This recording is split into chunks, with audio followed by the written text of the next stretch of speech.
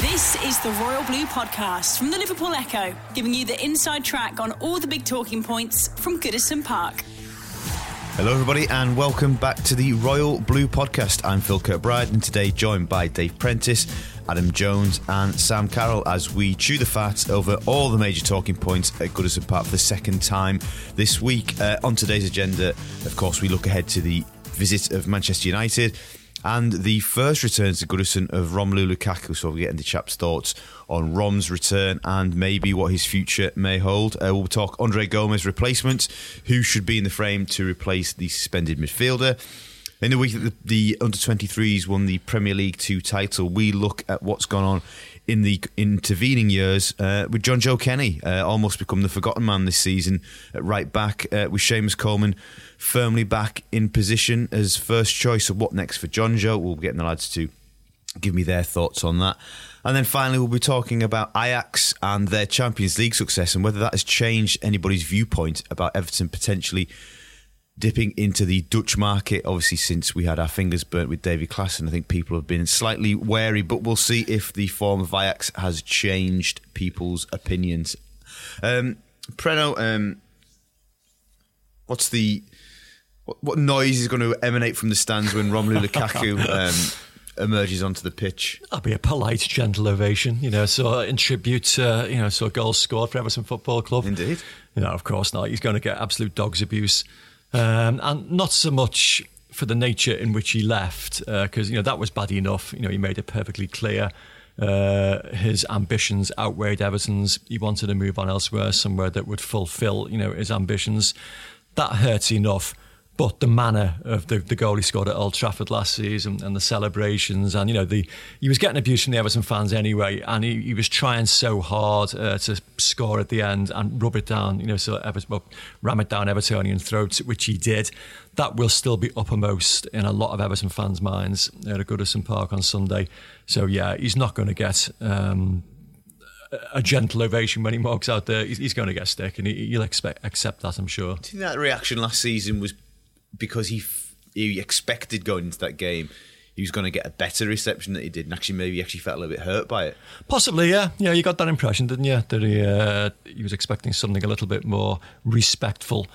But the number of Everton players that have left the club in recent years, and a lot of them do get very generous, ovations and applause. Everton fans can be quite respectful and quite appreciative of players' efforts when they want to be and when the players, leave in the correct fashion. But clearly that wasn't the case with Lukaku. So he made it quite clear from a long way into his Everton career that he wanted to move on elsewhere. And yeah, he's going to get a very, very dodgy reception, and he should expect it. Sam, you agree that that's how it's going to go down for Rom on Sunday? Our highest score in Premier League history.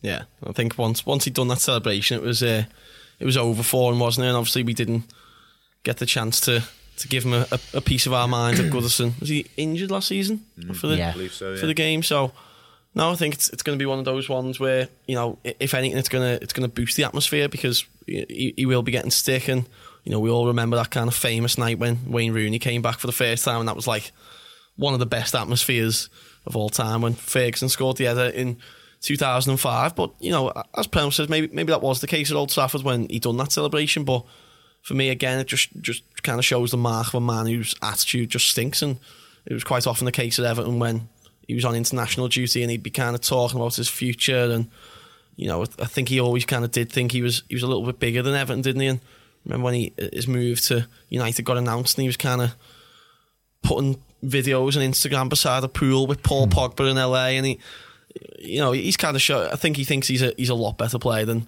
what he actually is, and hopefully we can keep a nice clean sheet and get the victory and send him on his way with a nice bit of stick.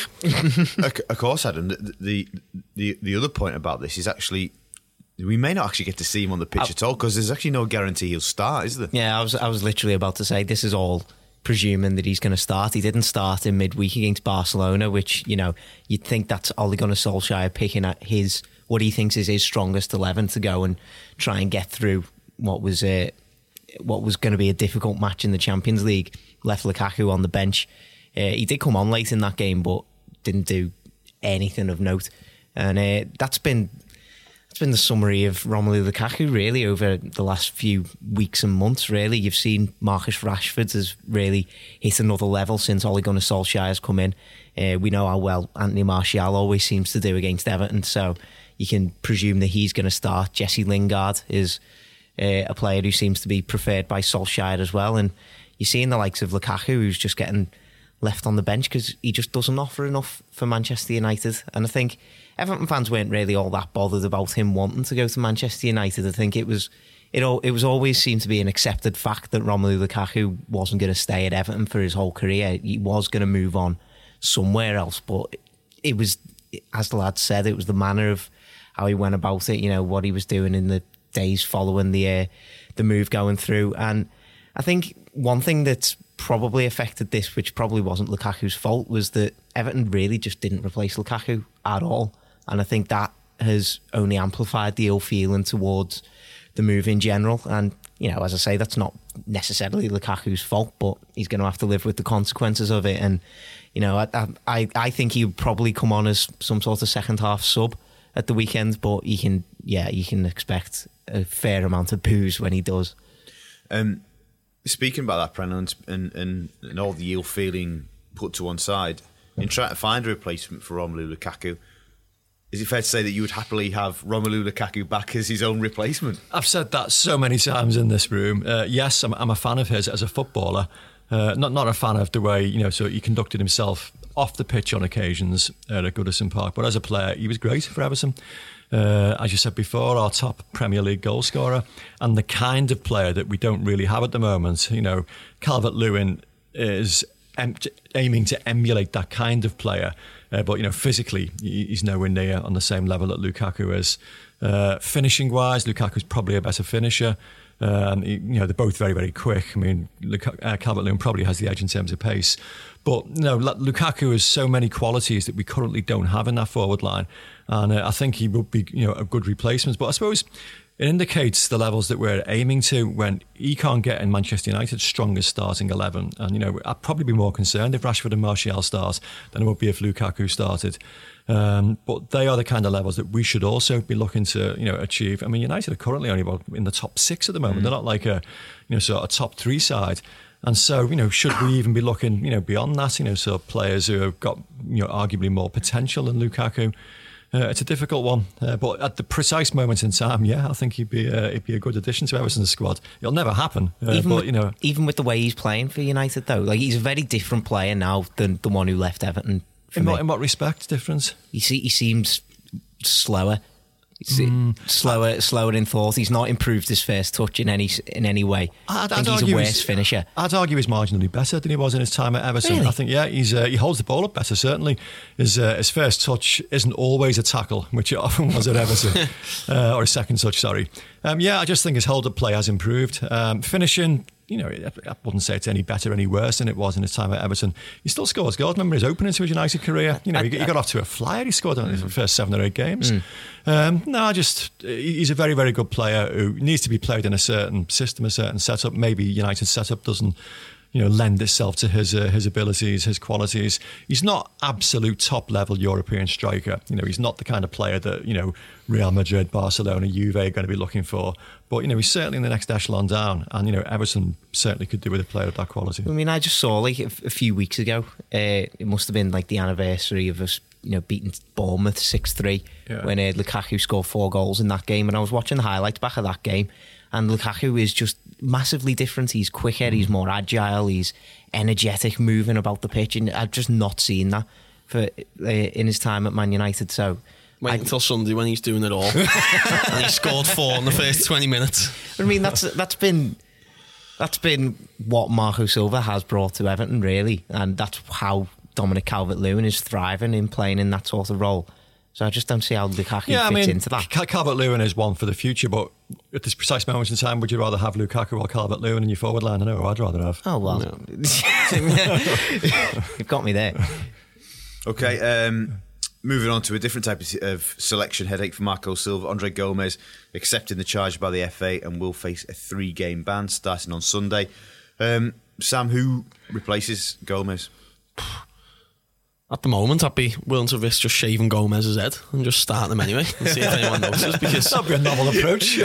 I mean, I'm not sure he'd let you shave that head, would he? You can't get rid of his lovely locks of hair. no, I think Morgan Schneiderlin, Tom Davis, James McCarthy, I don't think any of those names particularly fill you with confidence against Manchester United in terms of, you know, what you're losing with Gomez and what they bring. Schneiderlin kind of had that little upturn in form, hadn't he, before? Did he pick up a small injury, did he? Mm-hmm. McCarthy doesn't seem to be in the plans whatsoever, and I'd assume we've probably seen him kick his last ball in an Everton shirt, so it's going to be, I'm assuming it's going to be Tom, isn't it? And I think a big game for him to come back into and show what he can do. I think it's another roller coaster season for Davis. Again, I'd say he probably hasn't quite hit those levels he did when he first broke through under Ronald Koeman. But, you know, Manchester United at the same time, you know, Scott McTominay and Fred aren't exactly the best midfielders in the league. So, you know, with 3 games now, you know, there should be no one on the pitch more motivated than Tom Davis on Sunday. You know, Marco Silva's gave him the captain's armband at times this season and shown a lot of faith in him. I think if I was Silva, I'd be kind of looking to have that faith kind of repaid in these next 3 matches by giving them this chance, because if he doesn't, then he's another one. You've got to start kind of looking what's his future and what's his true identity at Everton. Yeah, it's an interesting shout. You mentioned McCarthy there, because I was up at the Academy Day on Tuesday, and he was on the pitch there playing with the kids. And I'd forgotten all about him. You know, I'd forgotten he was even like sort of part of the Everton setup. And you think about what an influence he was when he was at his peak. Yeah. You know, probably going back to the Goodison derby that Sadio Mane scored the winner in. You know, he basically ran the midfield that first half, and then him going off at half time was what I thought turned the game Liverpool's way. And we really haven't seen him since. We're told so many times that Marco Silva places such store on players' performances on the training ground, which is why Ademola Lookman hasn't featured as often as maybe we would have liked. So you can only presume that McCarthy isn't really showing up in training sufficient to warrant, you know, sort of getting places even in the squad. So much as I'd like to see him, you know, at his peak, clearly he isn't at his peak, so we probably won't be seeing him. So yeah, I think it is a huge game for Tom Davis. Morgan Schneiderlin is the obvious choice, but that's a retrospective, you know, sort of step, whereas Tom Davis is the one for the future. And if he proves he can do it against Manchester United, yeah, you know, so it's one to, you know, look forward for the future for. Do you think Silva will make a selection based on that criteria, though? Probably not. No, he'll pick it on who's going to get the result on the day, and in that respect, probably Schneiderlin. I think it'll be Schneiderlin. Yeah, well, it's not as if he's played badly recently. Schneiderlin, he was brought in quite surprisingly for that Cardiff game. Played really, really well. He was one of the. I think, did I give him man of the match for that? I think I might have done. He was performed brilliantly on that day. Kept his place for the game against Liverpool. Probably when he got taken off, he was probably feeling the fatigue a little bit, but I thought he played quite well against Liverpool at home as well. And you know, when you've got someone like Paul Pogba who's coming to Goodison Park this weekend, you know, I think Marco Silva's going to be wanting to shackle him as much as possible, because as United have shown over the last few weeks, if Paul Pogba's not performing, then usually they don't perform at their best level either.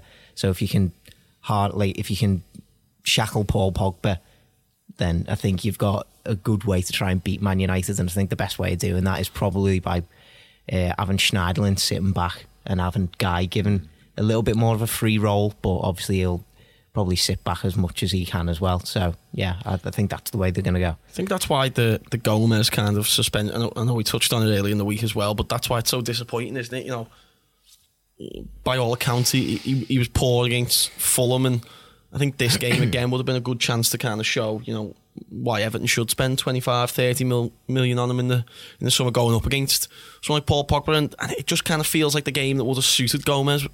You know, he was really good against them at Old Trafford. Yeah, and you know, I thought probably his best performance was against Liverpool, and you know, he relishes these big games, and someone who can just do, you know, him and Gay have kind of forged a nice little partnership most of the time together as well. So yeah, I'd say it's a massive loss. Probably became kind of like one of our biggest players in the last few weeks. So whoever does get that nod in there has got some nice big shoes to fill and some nice hair to fill as well. Just speaking generally about midfield options, then looking into next season, you know, it's not been that straightforward for you three to pick a natural replacement for Gomez. So in terms of what the club are looking at in the summer, do you think strength in depth and adding to that position is important? 100%, yeah, and it also depends on Idrissa Gana Gueye's future, because the mood music suggests that he may well be on his way. Also, PSG, likely to come back in again, and can't speak highly enough of his performances since that transfer fell down. His attitude, contrast that to how Lukaku, is behaving. It's been absolutely impeccable. His performances have been excellent. His work rate has been excellent, and he'd be a tough guy to replace. So I think we could be looking at two new bodies in that midfield area.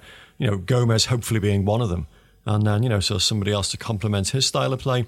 Because at this precise moment in time, Tom Davies and Morgan Schneiderlin haven't really done enough to suggest that they're going to be at the heart of a midfield that could be or aiming to push for at least top 5, top 6 football next season. So yeah, that's one of the areas I would expect some recruitments in the summer. And given the quality that Everton brought in last year, I'm quite heartened by that as well.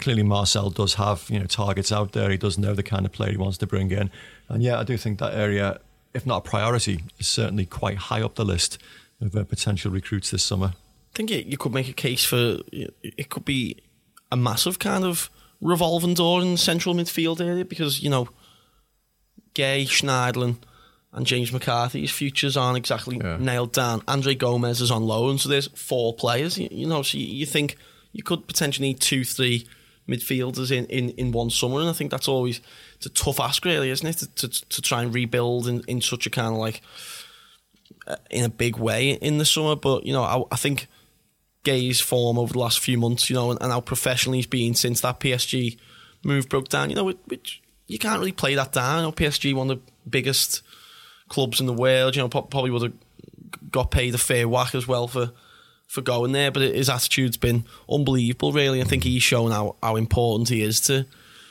Everton. But the rest of the midfielders there we're talking about, I wouldn't be overly bothered if we lost them or not. You wouldn't exactly be crying into your bed sheets if Morgan Schneiderlin went back to France. So what an image. Crying into your bed sheets. That's where I do my crying. All right. Okay. I don't like to let you know that I've been crying. What about the youngsters who've been out on loan? Did any of them show anything this season to suggest that they could be recalled? Vlasic.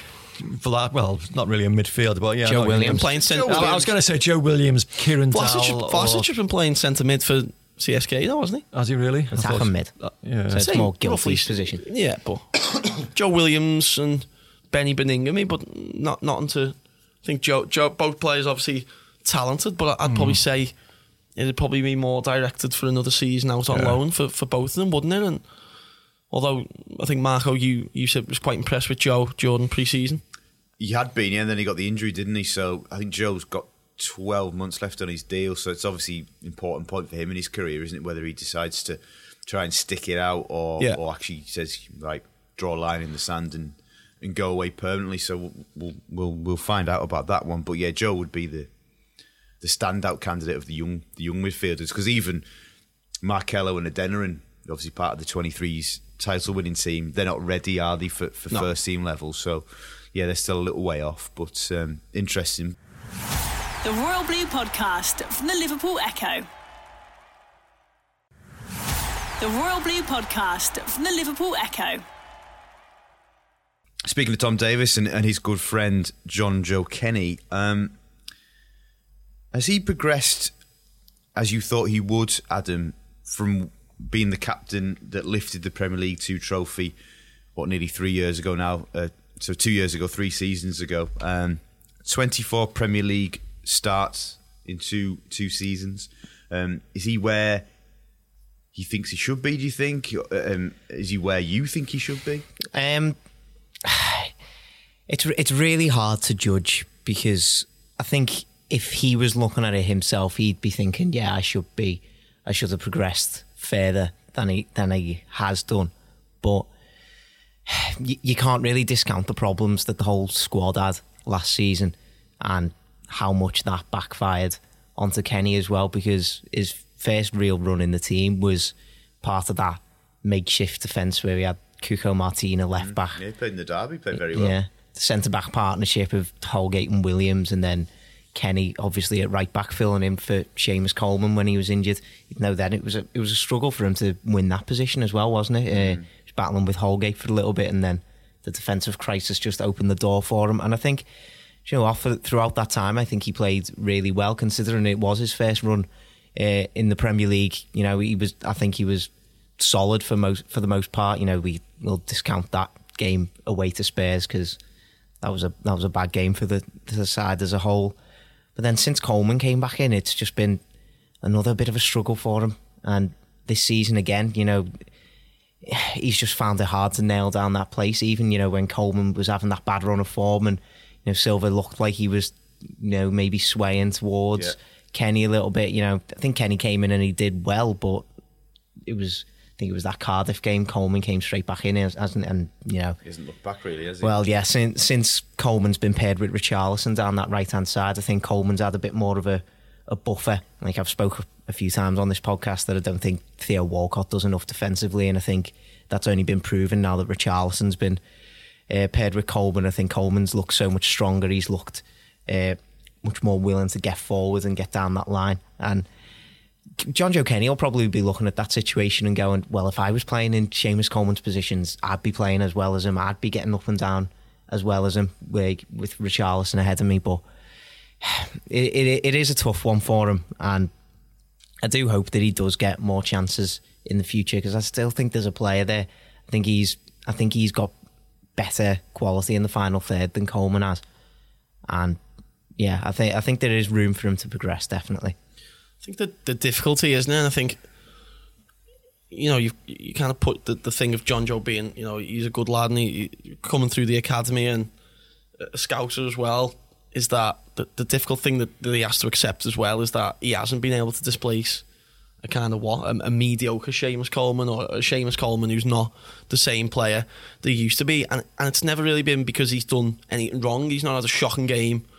Certainly not this, you know, the only bad game I can even remember him having is that Spurs game. He's always, you know, your dependable 6, 7 out of 10. But I think, again, you've got to keep looking now to think about the aspirations Everton have got, the aspirations Marco Silva and Marcel Brands have got.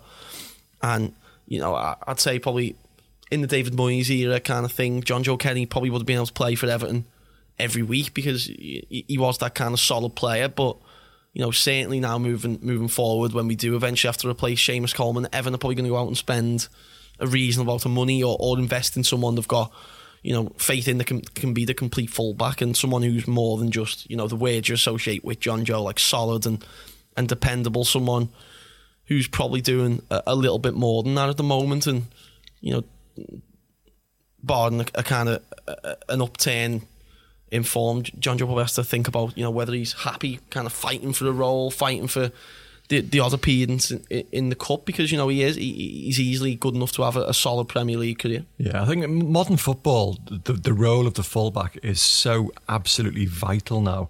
Like you mentioned, then you could get away, you know, maybe even 10 years ago, you know, with a holding, you know, sort of resolute fullback that doesn't, you know. Well, I know Tony Hibbert used to cross the halfway line, but, you know, he's not renowned for the quality of his, you know, his crosses or his goal assists. Nowadays, the top sides, the absolute leading sides, you know, the fullback role is absolutely crucial. It's probably the primary outlet now, you know, as Lucas Dean's proving on the other flank. You know, so I think he's got more goal scoring, you know, sort of chances created than any other fullback in Europe. And Everton seems to have had almost like a conveyor belt of fullbacks that promised, you know, to fill that role and haven't quite done it. Thinking of, like, you know, Brendan Galloway, Luke Garbus, Matthias Browning, just like a number of players that have come in briefly and you thought, yeah, they might have something there, and they're not quite kicked on because it is such a demanding role. And, you know, you look at how good Coleman and Baines were for such a long period of time and how good Lucas Dean has been since he's taken over from Leighton Baines. And, you know, you need somebody who's going to show the same kind of qualities on the opposite flank. And John Joe Kenny does have lots of very good qualities, but maybe not absolute, you know, sort of top level yet. And whether he's going to develop to a degree where he can become that kind of player, I'm not so sure. And 28 Premier League appearances enough of a sample size to properly judge a 22-year-old player? It probably is, I would say, yeah. And I'm just, I'm thinking of goals that Everton have conceded that maybe he could have done a little bit better with Leicester away this season. I don't know. There's, there have been moments where, you think, he could have done marginally better. Is he better at 22 than Coleman was at 22? That's a fair point. Although I remember Seamus was at his home debut against Tottenham when he was like a man possessed that day. Mm-hmm. And he was a late developer because, he came into the game late, obviously, from Irish football. So maybe it's not really fair to compare like with like there. And Seamus developed at a frightening pace, so after that. And you don't quite see the same, acceleration in John Joe Kenny's development. I think Marco Silva probably has, seen enough now. And I think at the moment, I think he probably will be second choice. So at the moment, if Seamus, does need replacing anytime soon, I think the likelihood is he'll be replaced by the transfer market rather than internally. So what do you do for John Joe then? And obviously the situation probably won't improve in the final 4 games of the season. It's likely at this stage, isn't it, that he'll remain possibly out of the matchday squad for the final 4 games. What do you do for John Joe in the summer? Do you go, no, I'm going to stick it out here? I think that, privately probably thinking Seamus is on the final stages of his career. I think I can usurp him. Yes, I've heard talk that the club might be looking for a fullback.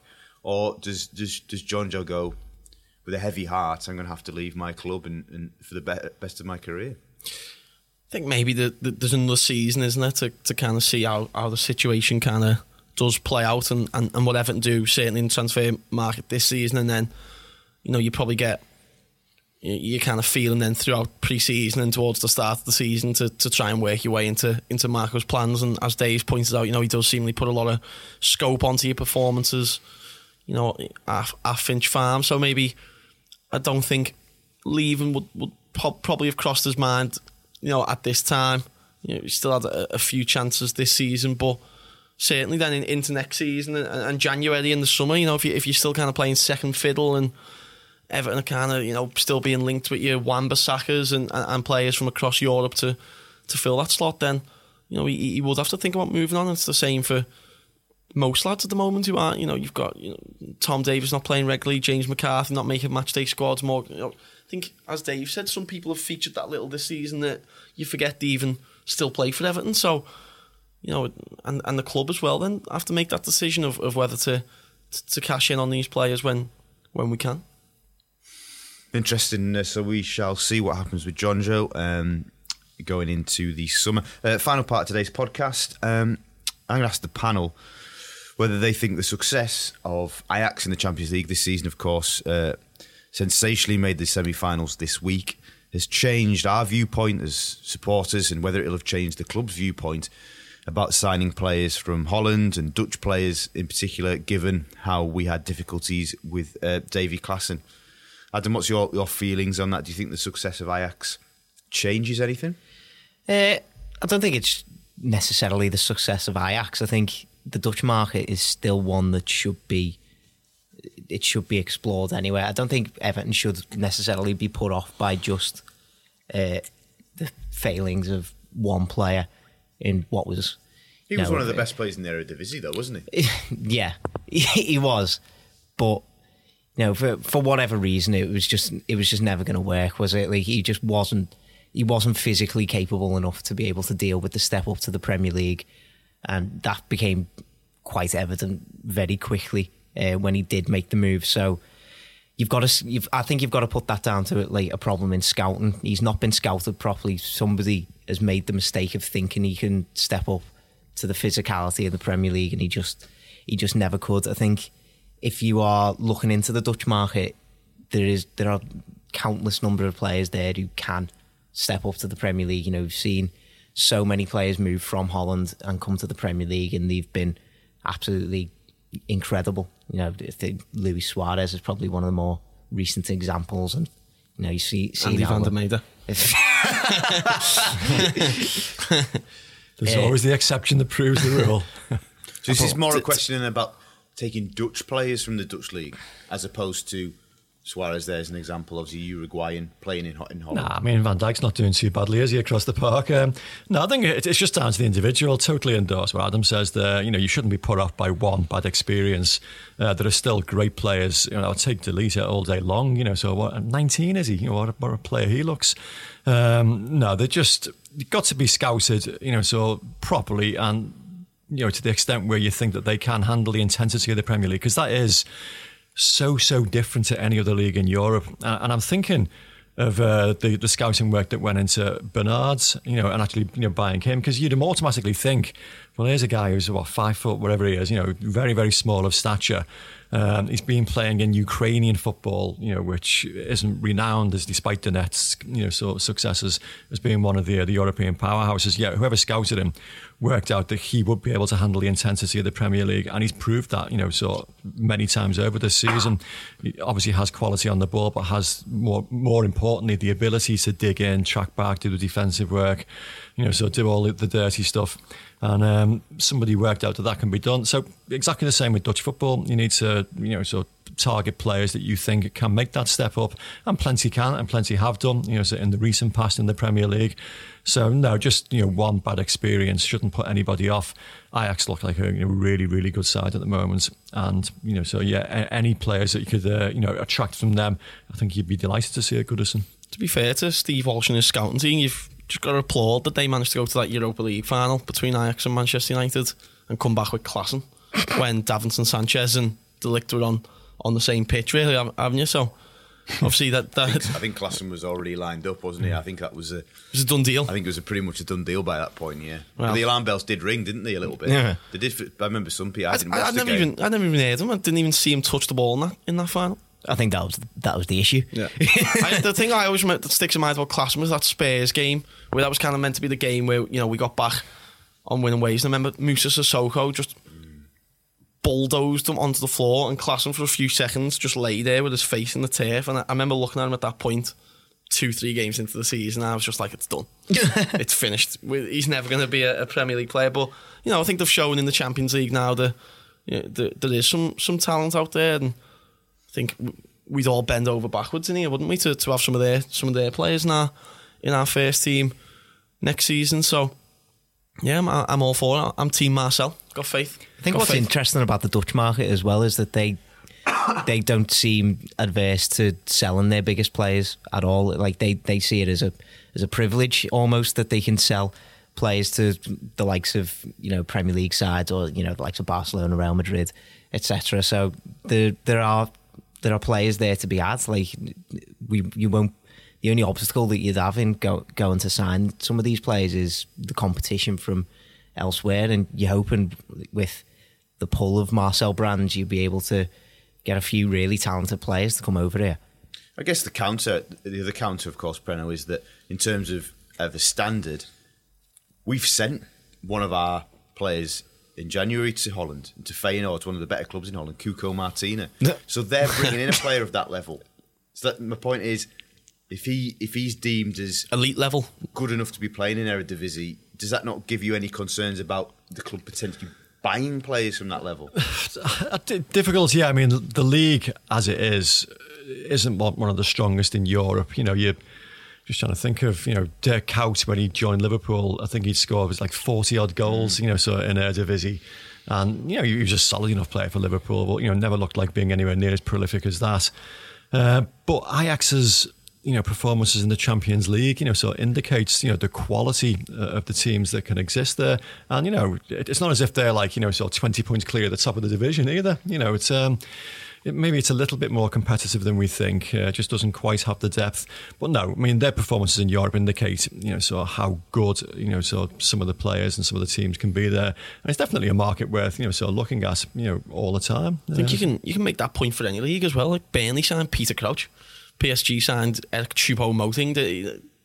There's weird kind of transfers that happen all across, but certainly, Marcel will probably have a bigger grasp of the players in the teams that aren't, your traditionally big Dutch kind of clubs that we do. But certainly your Ajaxes, your Feyenoord, your PSG were fighting out at the top. These got young lads coming through, and regardless of the standard of the league, the genuinely good footballers just waiting to be given their opportunity in a big club like Everton, and if we can get the right players for the right prices, which I think Everton are quite keen to do it. I don't think we'll be slapping the money around on people like Yannick Bolasie ever again. Certainly not while Farhad Moshiri's in charge. Then we're all for it, but I think there's just got to be a certain element of trust this somewhere, hasn't there? I remember when Richarlison first signed, and some people were kind of wary of spending so much money, and what a signing he's turned out to be. And I think if he stays at Everton, he's going to develop into one of the best players in Europe. And if he leaves Everton for whatever reason, we'd still double our money. So, I think Silver and Brand have got a lot of credit in the bank this summer from the players they signed in the first season here. And I'm kind of looking forward. There hasn't really been any strong links kind of coming out quite late on the season. So, kind of looking forward to seeing who we do end up with and what markets, the Dutch and the South American, Marcel kind of takes us into. Yeah, that Davy Klaassen deal was a Ronald Koeman blind spot. From the reports that we hear from the training ground, it was very much a player that he wanted and a player that he believed could adapt to the English Premier League very quickly. And to the extent whereby he was even telling so people at the football club that he will show Everton fans the kind of player that Ross Barkley could have been. Clearly that didn't quite work out the way he anticipated. So let's not put it all at the feet of Steve Walsh on that particular one. But it was a blind spot that Ronald Koeman had, and it didn't work. But that doesn't mean that we should be so immediately pulling the drawbridge up on further Dutch transfers. Interesting stuff, chaps. And before we finish, I will get your predictions for Sunday's game at Goodison. Adam? 2-1 Everton. Clarification there. Yes. 2-1 was 2. Yeah. 3-0 Lukaku. Hat-trick of own goals. And he'd be crying into his bedsheets. 2-1 the Blues. Richarlison at the double. Right, copycat, whatever. Right, I'm going to be quite specific here. Paul Pogba's going to take a penalty. Jordan Pickford's going to save it. And Everton are going to win 2-0. Atmosphere is going to be absolutely electric, as it often is for Manchester United's visit. Just weird at the moment, Everton. When they've got the bit between the teeth, as they had against Arsenal, and the second half against Chelsea, they look like a team. When a little bit of complacency creeps in, and they go through the motions like they did at Fulham, they look like a side you just want to draw the curtains on. So, I think we're going to see the form. I think we're going to see a really committed, purposeful performance, and the Blues will win 2-0. Guru Prentice? Yeah, I agree. Am I going to get a pie or a sausage roll at half time? Both. Oh. I agree, but I think without Gomez, it won't quite be as comfortable as 2-0. I'm saying 1-0. But a victory nonetheless. Any penalty predictions? I haven't had the premonition.